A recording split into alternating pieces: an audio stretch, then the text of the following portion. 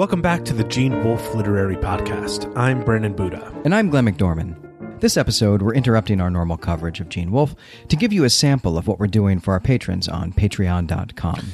Patreon.com is the place where you can go to financially support our work on the podcast. When you support us on Patreon.com, you'll get access to bonus episodes and additional content. Yeah, and we're dropping this episode into the Gene Wolfe Literary Podcast feed, not just to tease you with the bonus episodes, though we think those are pretty great. They are. But because after we cover Wolfe's first novel, Operation Ares, our patrons are going to be 100% responsible for determining which Wolfe stories we cover in between his novels. That's right. We're only going to cover half of those short stories between the novels, and we want our patrons to help us select what we'll be covering by voting in a special poll that we'll hold around the time we're wrapping up Operation Ares. Right. That poll will cover the stories between the novels Operation Ares and The Fifth Head of Cerberus. And we'll do subsequent polls to choose the stories that we'll cover between each of Wolfe's novels. But because Brandon and I actually live several months in the future, by the time you're hearing this, we'll be only a few weeks away from covering Operation Ares, and we wanted to make sure that everyone in the Wolfe Pack has an opportunity to participate, to vote and choose which stories we're going to cover. So please head over to patreon.com/ClayTempleMedia to check us out. We're immensely grateful for the support, and we're very excited to see which stories you want us to cover. And now, let's get on with the show.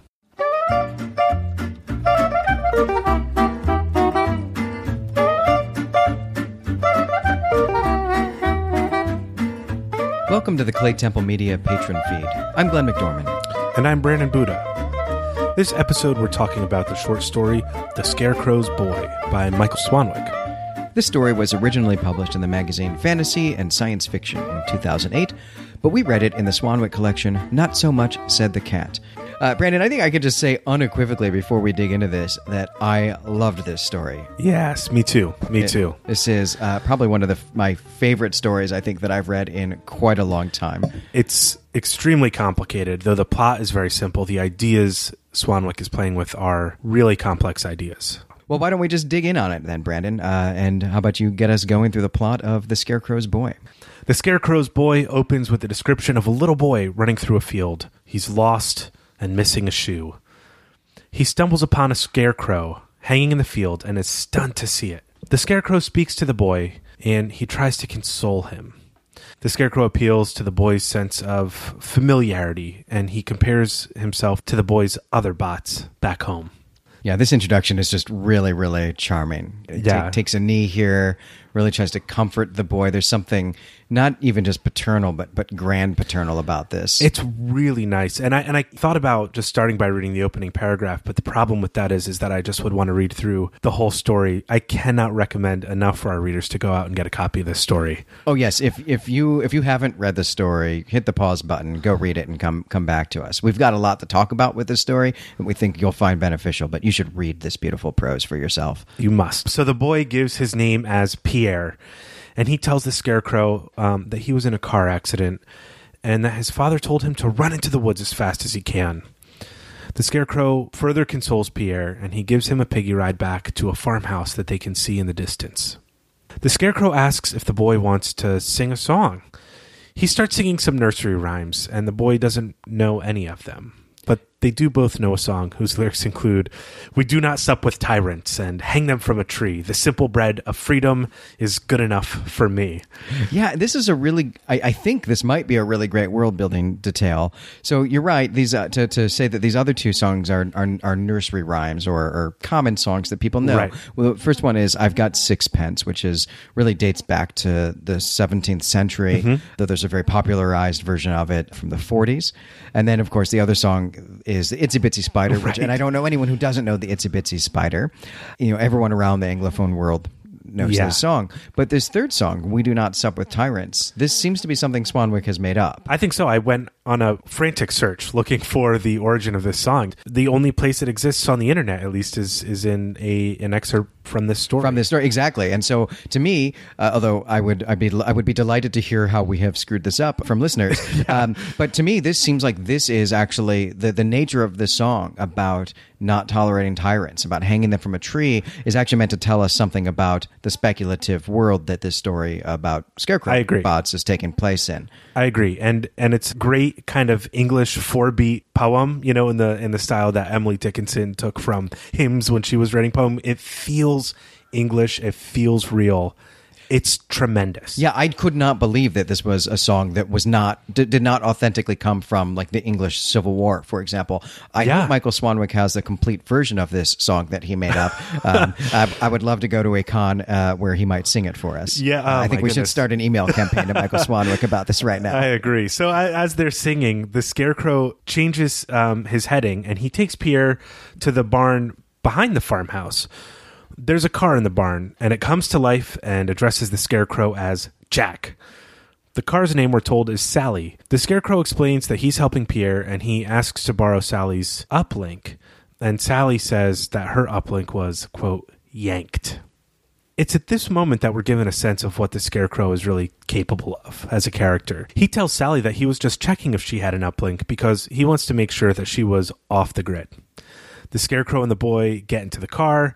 Jack instructs Sally to take them north on the highway. Yeah, there's a great bit here where the Jack Scarecrow robot is putting the boy Pierre into the car and asks if he's warm enough. Yeah, and there is something just and Sally is on board with this too. She's really concerned about the boy, and there is something they do. They're old robots, out of shape, out of commission, but they seem like grandparents who are very concerned about pampering their grandchild. Yeah, and what's remarkable, I mean, is what would a robot know about the cold, really, or the boy's comfort in this situation? There's just something, as maybe we'll get into the discussion about their programming, that makes them very empathetic and very aware of this child's physical needs. Yeah, and I think there's also, I have to say that there was something about this scene, about the finding of the little boy Pierre out here in a farm and going to a farmhouse and having this older couple, perhaps, older male and older female robots taking care of him. That seemed like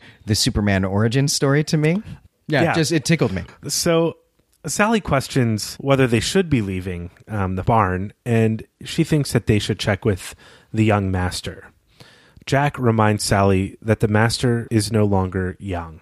The car and Scarecrow reminisce about when the master was young, and they also acknowledge that they've been neglected by their master for quite some time. Pierre falls asleep and tells Sally that Pierre's father was a diplomat from the European Union trying to cross the border, and that it's important that they protect Pierre from the national police. Diplomatic immunity is not a thing that is practiced in the country they're in. Yeah, this is some marvelous, marvelous world building here. We're told here about crossing the border, but not which border. We know that we're heading north toward the lake, and we're later going to learn that the lake is part of the border. Right. So where are you going in America that's has an international border to the north? Right. Is Canada, perhaps, but we're going to find out some more information that maybe that's not what's happening here. We also have here the introduction of state police and national police, and it is, as you say, national police. It's not federal police. There's a diplomat from the EU. He's from the EU. He's not from a member state of the EU. And there is some political or perhaps political ideological tension here when Jack asks Sally, says, "Do you understand their politics?"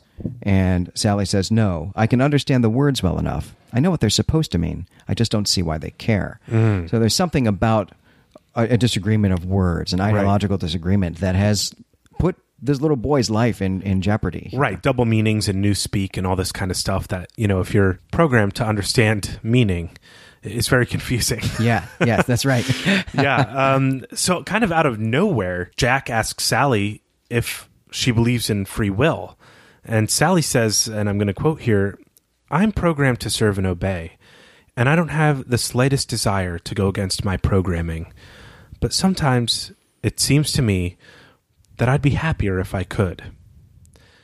The Scarecrow tells Sally that he wasn't asking if they had free will, but he was asking if she thought the humans had free will. He wonders if their master could have turned out differently than he did, or if the master was always going to wind up the way he wound up. Yeah, there's a really neat bit here in this conversation where Jack Scarecrow places robots and humans into categories of us and them. Yeah. As if they're separate species of sentient creatures. The boy wakes up and he's hungry, and the Scarecrow says he'll go get him some food.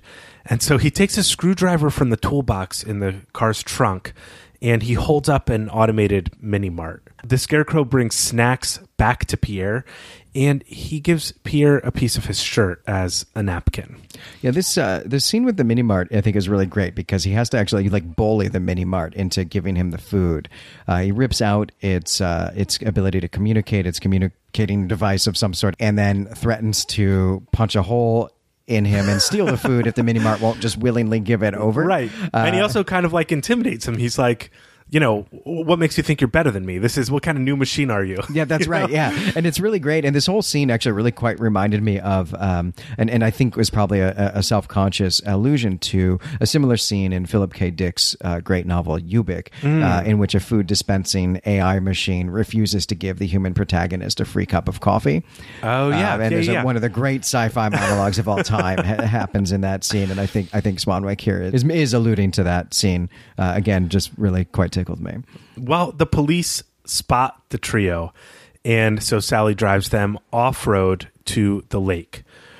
At this point, we're also told that the group is really headed for the border. This is where it's made explicit in the text. Sally remembers that this midnight trip is a lot like the ones when the master was running drugs. Jack asks Sally if she thinks good and evil are hardwired into the universe. She dodges the question and can see from their position that the border is blocked off. It's barricaded.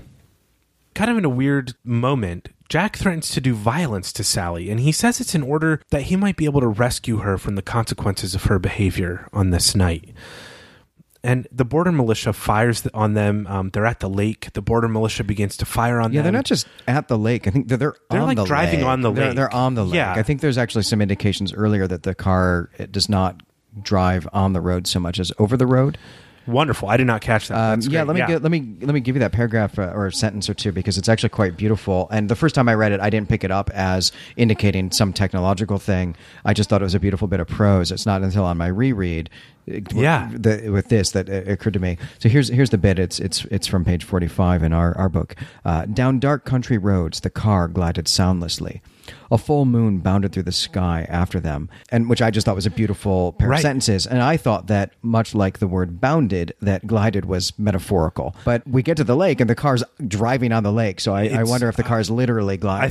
I think it must be. I mean, that's because it's clearly out on the lake, and it's interesting that he uses glided on the road, and then he talks about going off road, and the mental image is kind of the one we would think of where it's in this rough terrain, but it's still gliding. Yeah, I think if it's not over the path. I think it was not making physical contact with the rough terrain. That then some of these plot elements make a little bit more sense. And there's also a great description here too. I think Swanwick just has a real knack for describing vehicles in motion, which is I guess that's a good skill set to have as a writer. It says, before the car could say anything, a scooter boat raced out of the darkness. It sat atop long, spindly legs, looking for all the world like a water strider. That's when the militia shows up, and it's a really beautiful phrase there.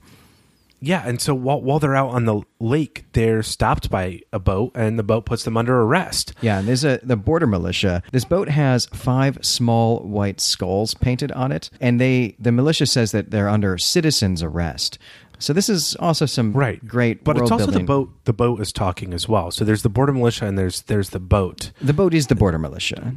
The boat is the border militia in the same way that Sally is a car and Jack is a scarecrow. Oh yes, right. Yeah. The boat itself is part of the border militia, but the AI that is speaking in the boat, I suppose, is not officially a member of the border militia. It is a machine. Right, because so there is, I only point this out because there is an occupant on the boat as well. Yes, that's correct. Just, in a moment.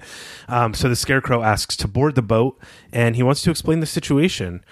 And he goes to the man who's on aboard the boat and the man is drunk and he's uninterested in the situation. Yeah, he's not general. He's not just drunk. He's looking as pale and flabby as a maggot. Yes. Beautiful description. It's wonderful, and this is important because what's revealed to us in a moment kind of changes the situation. The man on the boat commands the Scarecrow to make a drink, and the Scarecrow does, and this is an indication that this drunk man is their master. Mm-hmm. The Scarecrow tells the master that he has brought him the boy that everybody is looking for.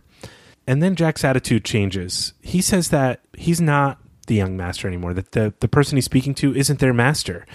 He doesn't know who the man in front of him is. He only knows who he was. A little time passes, and Jack tells the boat that Sally and Jack are going to cross the lake and that the boss has ordered the boat to stay. The boat, Jack says, can ask the master if he can. When they reach the middle of the lake, Sally asks Jack why the master let them free. Jack says it must have been for old time's sake. Sally mentions that they wouldn't be able to function without a master due to their programming. As they reach the other side of the lake, the Scarecrow cries out for sanctuary. The young master, he says, claims political asylum.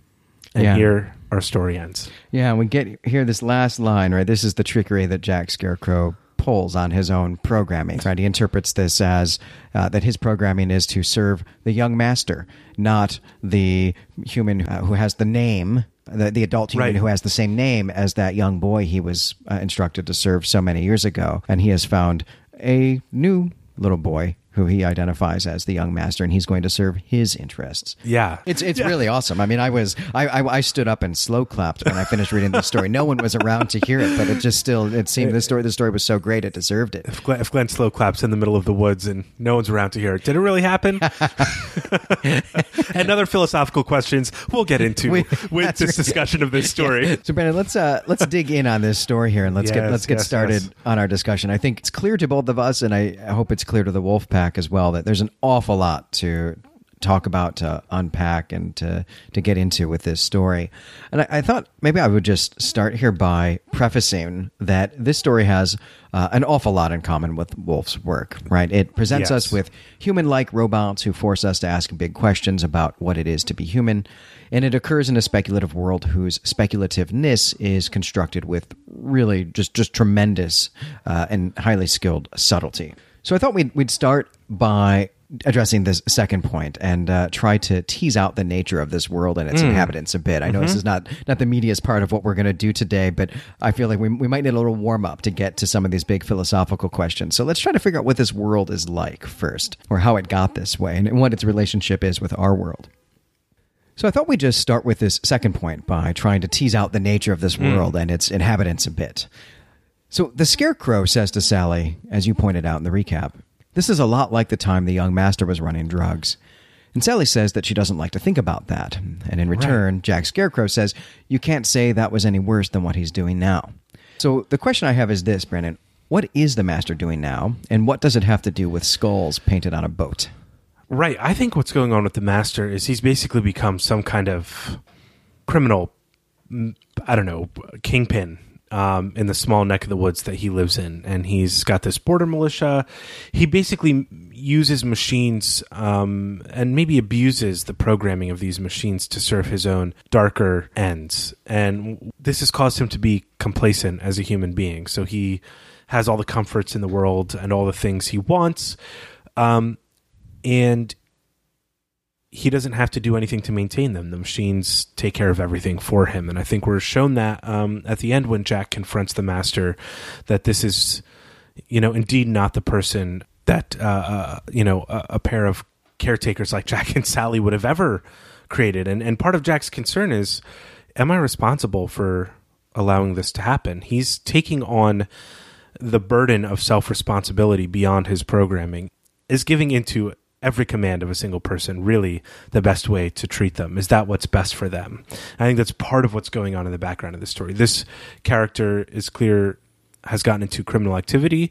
He's maybe at the height of, his own world. He's ruling his own kingdom, but he's ruined by it.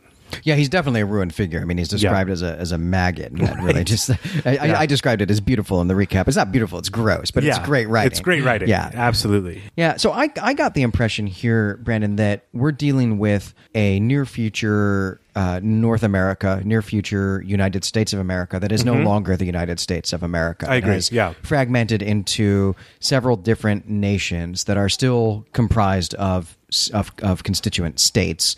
Which is why we have a state police and a national police. Right. And I got the impression here with the imagery of skulls on a boat that's painted black and being called the border militia, and Scarecrow describing this as something nefarious, something bad that he's doing, something that is worse than running drugs, for example. That the master, the old maggoty looking master, is complicit in a totalitarian regime of some sort, a regime that wants to that is likely to execute this little boy, just because of his parentage. Well, and maybe the rise, if the United States has fractured into many nations, this is part of a regime that is trying to maybe strong arm it into reuniting under a totalitarian regime. And that's kind of the sense I get from that as well, is with the national police and the state police and the border being blocked and all these things going on, and the national police are willing to not show consideration to diplomats from other nations who may be visiting to bring aid, that they are trying to kind of remain isolated and gain power through isolation.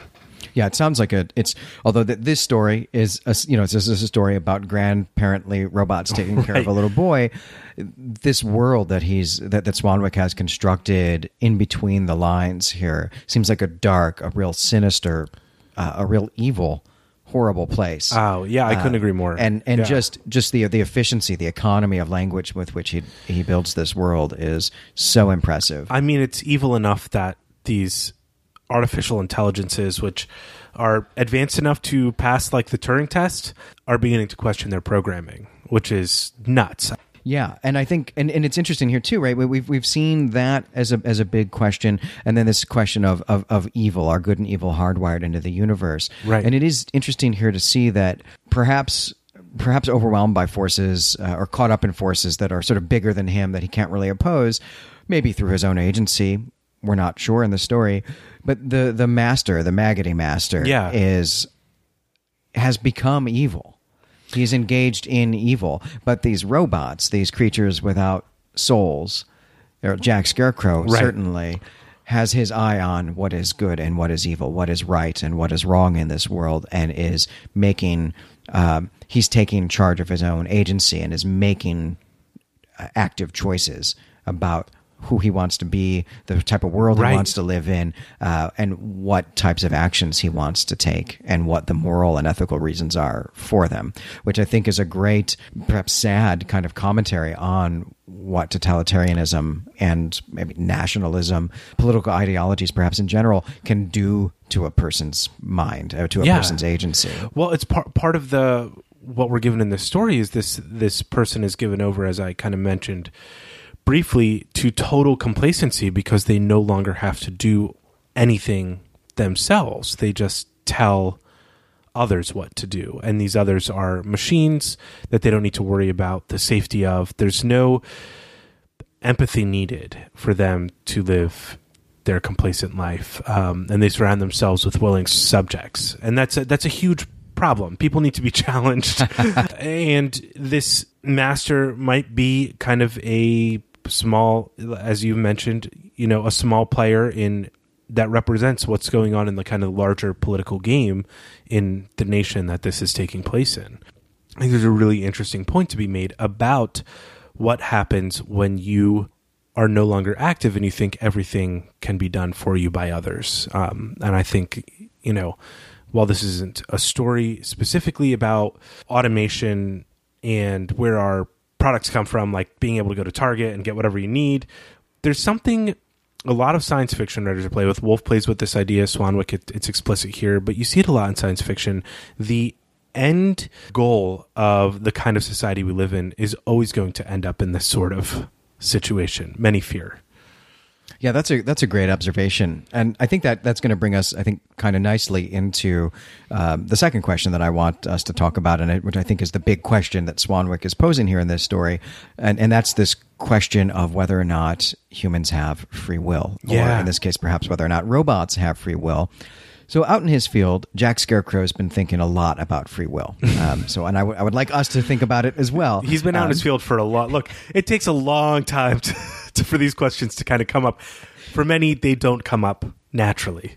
Yeah. It's just a reality. Look, when you've got nothing to do except scare crows away and listen to your police scanner, maybe you spend some time tackling some of the tough philosophical questions of the ages. Right.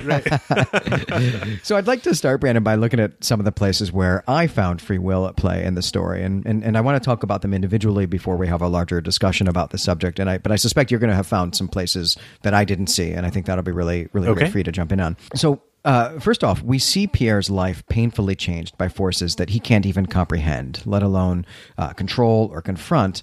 And for me, at least, this made me wonder whether Pierre has any free will, any agency in the world, in the universe here.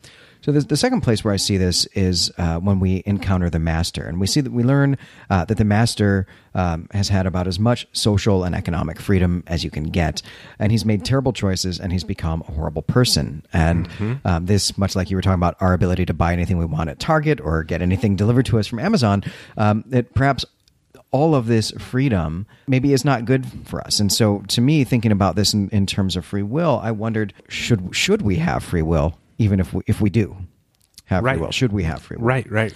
So a third place where I saw this was at the Mini-Mart. The Mini-Mart robot seems to have a wide latitude in its programming when Scarecrow confronts it, right? It doesn't automatically move to protect the items it has for sale or even to protect itself, but it pauses and it considers the situation and has to make a choice of whether or not it should give away its possessions freely or be damaged in an attempt to protect those possessions. And while those choices have certainly been constrained by human programmers, it still is making an active choice. And so I wonder, does the Mini-Mart have free will? Is this choice the Mini-Mart is making, is that a type of free will? All right, finally, Brandon, the fourth thing I wanted to get to, and I think this is the big thing is the Scarecrow himself. So the Scarecrow, as we pointed out, he circumvents his programming by interpreting his requirement to serve the young master, not as a commandment to perpetually serve the human who bore that title decades ago, but rather as a commandment to serve any human he identifies as the young master. Now, is this choice free will? And if so, has he overcome his programming to make this choice? Or is he still bound by his programming? So yeah, I think there's two questions at play here. One is a question of identity, and this is kind of this story presents identity, particularly with relationship to the Scarecrow's ability to trick his own programming in the old philosophical problem of the ship of Theseus, which is like there's this boat, and if you replace all the parts over time, is it the same boat? Like, what makes a thing cohere into its essential self, supposing there are essential selves, there are essences. And so that's kind of the second question is like, did the Scarecrow just crack the essential versus existential debate and then just decide he's a net existentialist and that the master has no essential being, the young master, but that identity can be conferred upon whoever he needs it to be conferred upon in order for his programming to work. Now, there's a wrinkle there, which is that Pierre is passive in this story. He's a passive character. And so all that the Scarecrow Jack needs is just the idea of the thing in order for him to change his programming. The idea of a new young master is enough for him to take action. So that's one thing that's going on is with identity and what makes a thing a thing. It's a huge problem. Yes, an unsolved problem. Yeah. And then the second problem you brought up is free will. And one thing you didn't bring up that surprised me was Sally's thoughts. Her continually referring to her thoughts. I liked this better. I thought this was better. How she's able to pick the things she thinks about and reflects upon as good. So we're talking also about the nature of the good here. And these robots, we don't know if they're programmed to really think about the good, but they are definitely able in some way to control and direct their thoughts towards things that they find to be pleasant or meaningful. And to me, this is the biggest evidence for free will in this story. Apart from action, it's really the freedom to direct your thoughts, which then kind of builds character, wisdom, reflecting upon the right things. You become who you are based on your ability to habituate your thoughts in a certain direction. This is kind of a theory, I suppose. Sure. But, yeah. Maybe we should pause here, actually, and just before we really dig in on this, even address the question of what is free will, right? Not in the Swanwick story, but what is free will as theologians and philosophers discuss it. Boy, that's the thorniest question, isn't it? Let's start by saying let's start by problematizing the idea of free will, because sometimes you have to circle around these ideas before you can define them. One of the British empiricists, and I forget who, specifically, it may have been Locke, thought that there was no such thing as free will because both freedom and will are powers, which is, if you think of a power as something that can affect the world, right? So power is something that affects the world. Mm-hmm. And you can't use one power to describe another power. So free will, you wouldn't describe will as free because you can't use a power to describe a power. So freedom... What is will? I guess that's... I really will just want us to is the power to use your mind to affect the world, I suppose, something like that. Yeah. So the question of free will then is this question of, to what extent are humans in control of their own agency, of their own ability to affect the world? Are we making our own choices, or are they being made for us by some external factor? Or a series of by them. Many, many, many complex external factors. Yeah. So if you're going to talk about something like... let's say free will is impacted at least in some way by, the impact one action has on another. So think of a billiards game, which is limited to a table. The rules of the game are limited to a certain number of balls in a table, and then one ball hits another ball, and here you have just a series of outcomes based on an initial action. Aristotle called this initial action it was a supreme being called the prime mover, who's like God, who set everything into action.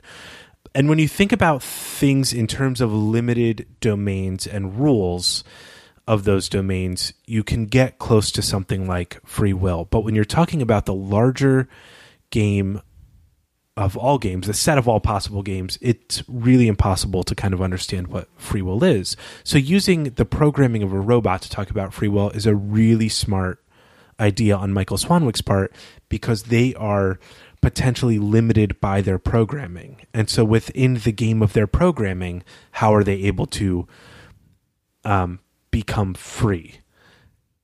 To me, that's the question of all freedom. Yeah. Freedom is really about limits and not potential.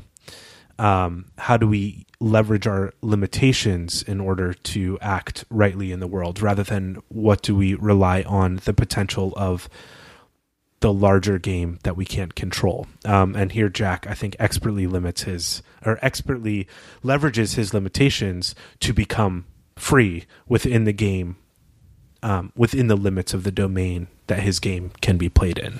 Yeah, so you're right. So Jack Scarecrow here does, to my mind anyway, overcomes his own programming by circumventing it. Right. But that's only one factor that constrains him in his choices. There are still all of the choices that constrain us as humans as well, or factors that constrain us as humans as well, that he'll have to deal with. But this gets to this trick, the use of the robots and the use of programming boils this. It almost essentializes this into can robots overcome one of their constraints, right? And to enable us to wonder about free will, and I think in some ways that the use of that as a device, as a thematic device, as an obstacle, really brings us to the question that's been so important to Christian theologians of the relationship between human agency and God's will,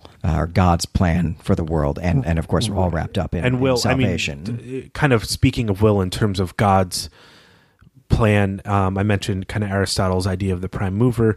This is the ultimate power to impact reality. Will is really the power we have to impact and change our reality. And God's will is a thing that bends all reality towards its original programming, kind of, for lack of a better word. Where this becomes a major problem in theology is the question of whether humans are able, whether mankind is able to free himself from sin, thus escaping the torment of hell, or whether it is only through God's will, and something that in theology is called election, which is not super controversial in general Christian theology, though the means of election is very controversial. Yeah, that's where the controversy is. Yeah. And in fact, much of the Reformation is taken up with this. And it's actually really, these are questions. This question of free will is something that Christian theologians in the period that I study for a living do ask, but they don't ask it with as much at stake as theologians do during the Reformation. Less people were getting killed over the question in the period you study. Yeah, maybe only slightly, but I will say that, the bit... one of the texts, one of the thinkers who's really instrumental in especially John Calvin's Reformation thinking about the question of free will comes from the 4th and 5th century Bishop of Hippo, Augustine, who is a person I work on. And he was in an argument with another important thinker, a guy named Pelagius, in this time, and this did cost some people their lives. This question of predestination and election, right? Far fewer, you're right, than during the Reformation, but it was still there were still some things at stake. But during the Middle Ages proper, which is, I think we could actually almost say is kind of from a theological standpoint is perhaps the period between Augustine and Martin Luther. This question doesn't seem to have quite as much at stake. Yeah, it's a fascinating question, and it really is in theology caught up in terms of who gets into heaven and who doesn't. And, what's at stake there? Like what? Well, so if you're talking about Calvinism, a lot of one. Well, why don't we just let's not dig in on like specific theology right now. Let's just say like in Christianity, what is this? What is the question? What is salvation, and what does it have to do with it's the works of Christ. So whether the works of Christ, particularly the death and resurrection, where the death of Christ is the propitiation of sins, the payment for all of mankind's sins, and God's wrath is poured out upon Christ on the cross, which is a big question. Does God continue to be wrathful after the death of Christ, after Christ's crucifixion? Big question in theology. Is that work, that is the saving work of Christianity, that sins are paid for? Now, do people choose to believe that, or does God choose people to believe that? That's really the question. If people are capable of their own to choose it, there are many sects of Christianity who believe that's really the Holy Spirit's job, and that then what you're doing is removing a crucial bit of the Trinity, and therefore kind of saying God isn't as powerful as certain readings of the Bible say he is. And then other sects of Christianity say that no, part of what's beautiful about the Gospels is that God has, from before time, chosen those who would believe and be saved. He has already called them to himself. Now, that's real thorny stuff. Because that seems like if God's already decided if I'm saved or not, then what does it matter what choices I make? Exactly. I mean, even Paul addresses this and says, like, no, therefore should I sin so that grace? Should I sin so that grace may abound? The answer is like no. So that's like a question that was already on people's minds at the time. Because if God already knows who's saved and who's not, why shouldn't I just be drunk on my skull decorated border militia boat?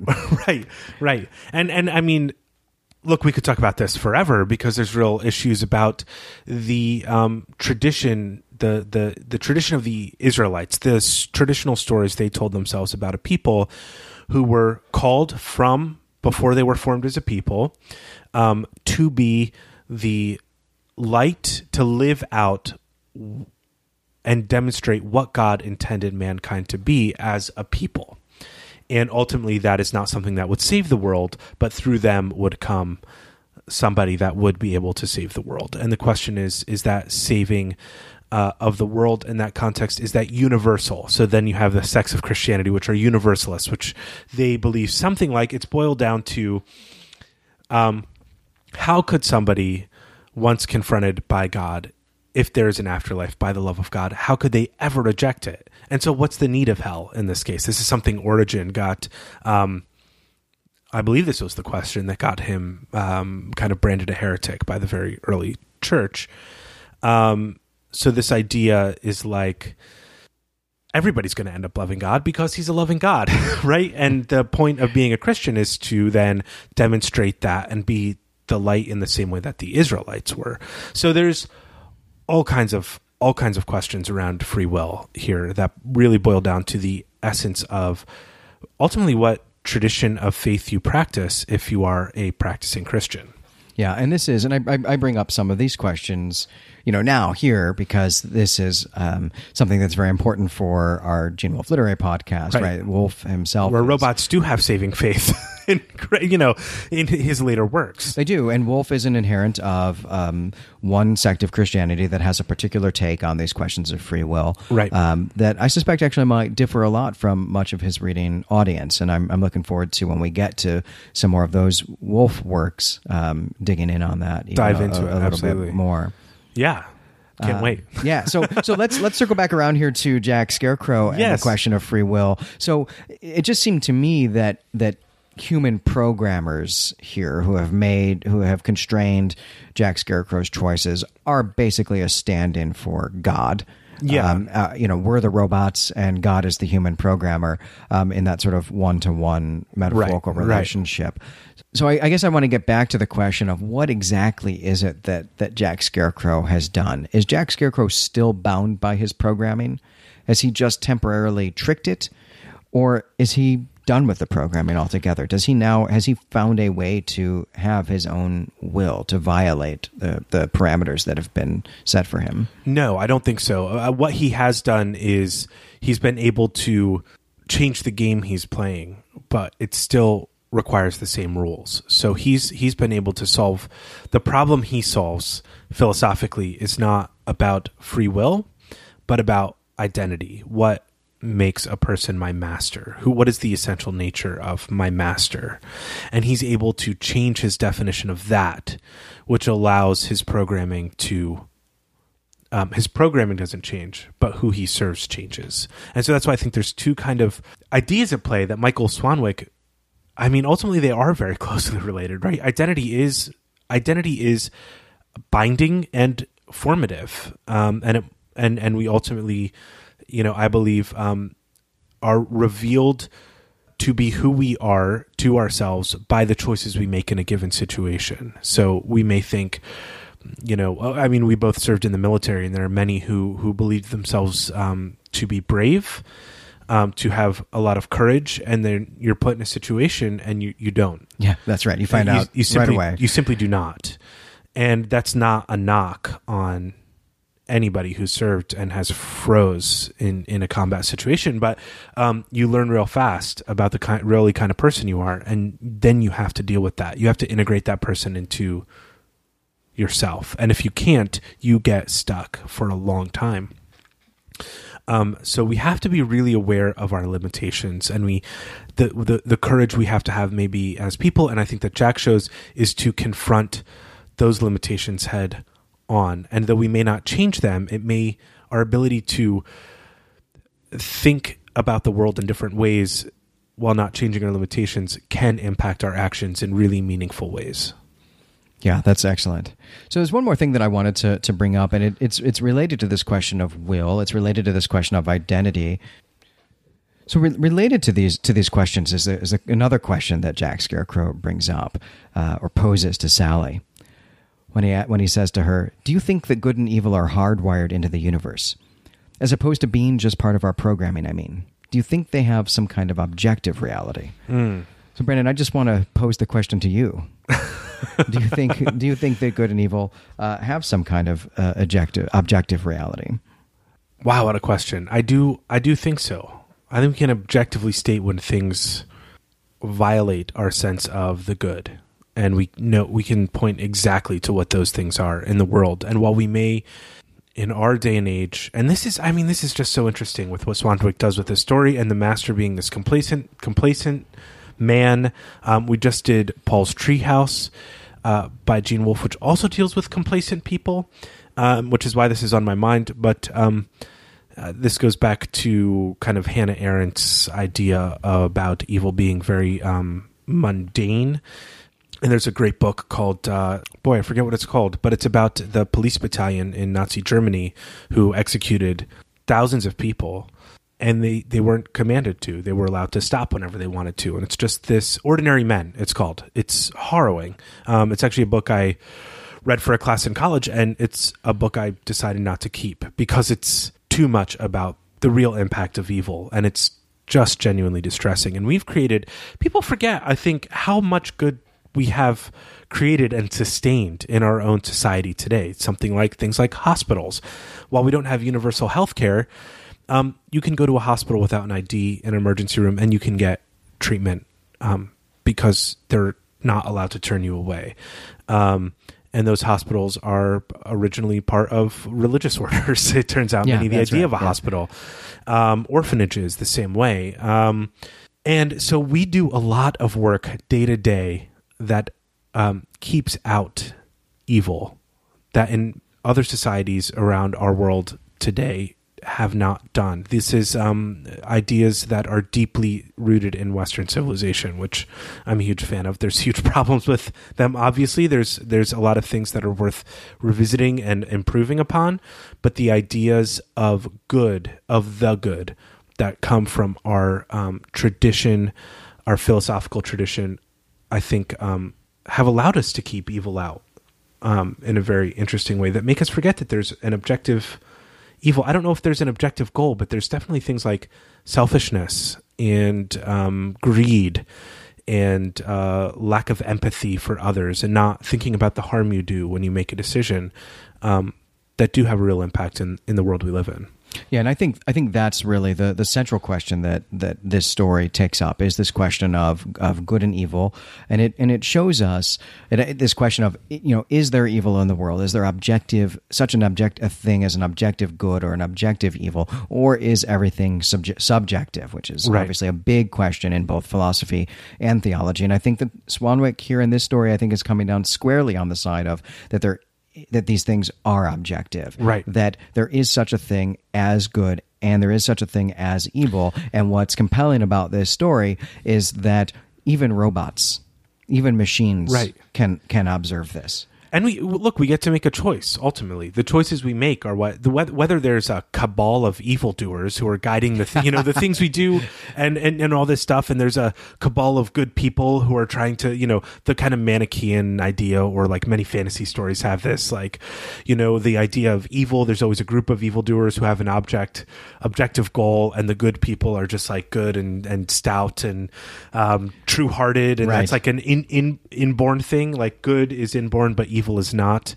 Classic kind of fantasy trope, and I think that's why people love fantasy. Is like it makes them think about the good in them, that's in them, that they can do, and see evil as this thing that is worth standing against, that can feel like it's organized, but it really comes down to these small choices. I don't see my master is not my young master anymore, and semantically I'm only have to serve my young master. Yeah. So I'm going to beat that, And this is what we see end up happening here, is that this robot, Jack Scarecrow, this machine, is able to identify what is good and what is evil, is also able to identify that his programming requires him to do something that is evil, and he's able to reject that and to claim his own agency. he has to do so through by circumventing that program, by playing some trickery, by playing with identity, by playing the Master of Theseus game. Yeah, here, as you pointed out, and that I mean that moment at the end where he follows one last command. He does make his master a drink, but that is an act of destruction, and it's unclear what he does to the master besides make him a drink. We're not really told, but that kind of act of destroying his master in that sense, seeing him already drunken and slothful and like a maggot, and then taking it one step further, saying, I'm required to do more harm to this person, is a real, that's a moment that the Scarecrow absolutely changes from. That is when he is done following orders from this man, his old master.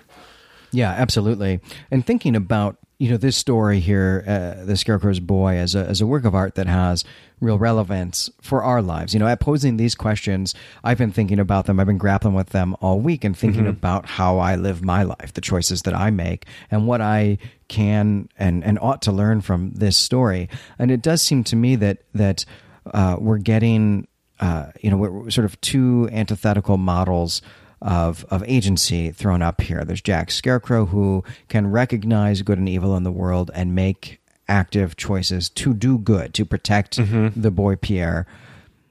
And we're shown the master, who doesn't seem to really make a whole lot of choices, doesn't seem maybe to think very much about his surroundings. He's this type of he's the all that the question of whether or not all it takes for evil to triumph in the world is for good people to not do anything. Right. This is sort of what's happening here with the master, right? Something about the world has changed around him as the United States is broken up into these constituent states that some of which might have these sort of tyrannical, perhaps kind of fascist ideologies where it's okay to murder little children for the political ideologies of their parents, the identities of their parents. The master here seems to be kind of a big fish in a small pond. He's important only because he lives here on the border and he's able to make a living somehow by organizing this border militia. He's making lazy choices about his own comfort. Right. He's not necessarily looking at the world and saying, well, there's a good choice here and an evil choice here. I'm going to make the evil choice. He's not that epic fantasy type of villain that you were invoking. Right. He's making lazy choices and convenient choices about his own material comfort. Right. But Jack Scarecrow, a machine, is able to look more objectively at the world and reject that notion. And this story has really been wonderful for me in thinking about my own complacency in the world and not wanting. I don't want to be the master, and I don't want to be any version of the master. Right. But it is easy. Super easy. It's super easy to to try to tune out the world and just read sci-fi that's the thing stories. is those are the choices we're often given are between one level of comfort and another. I mean, we're rarely faced with, and we're both very fortunate people, I would say, in the grand scheme of things, but we are rarely faced with choices that make us choose between comfort and discomfort. And this story is a great kind of challenge to whether or not that ought to be the way life should be lived. Yeah, absolutely. Well, Glenn, thanks for that discussion. That's going to do it for this episode. I'm Brandon Buddha. And I'm Glenn McDorman. Until next time, we greet you and say farewell. All right, Wolfpack. Glenn jumping in here just to let you know that the next Gene Wolfe story we're reading is The Island of Dr. Death and Other Stories. It's a real great one. We look forward to hearing from you on the forums, and we'll be back in a fortnight.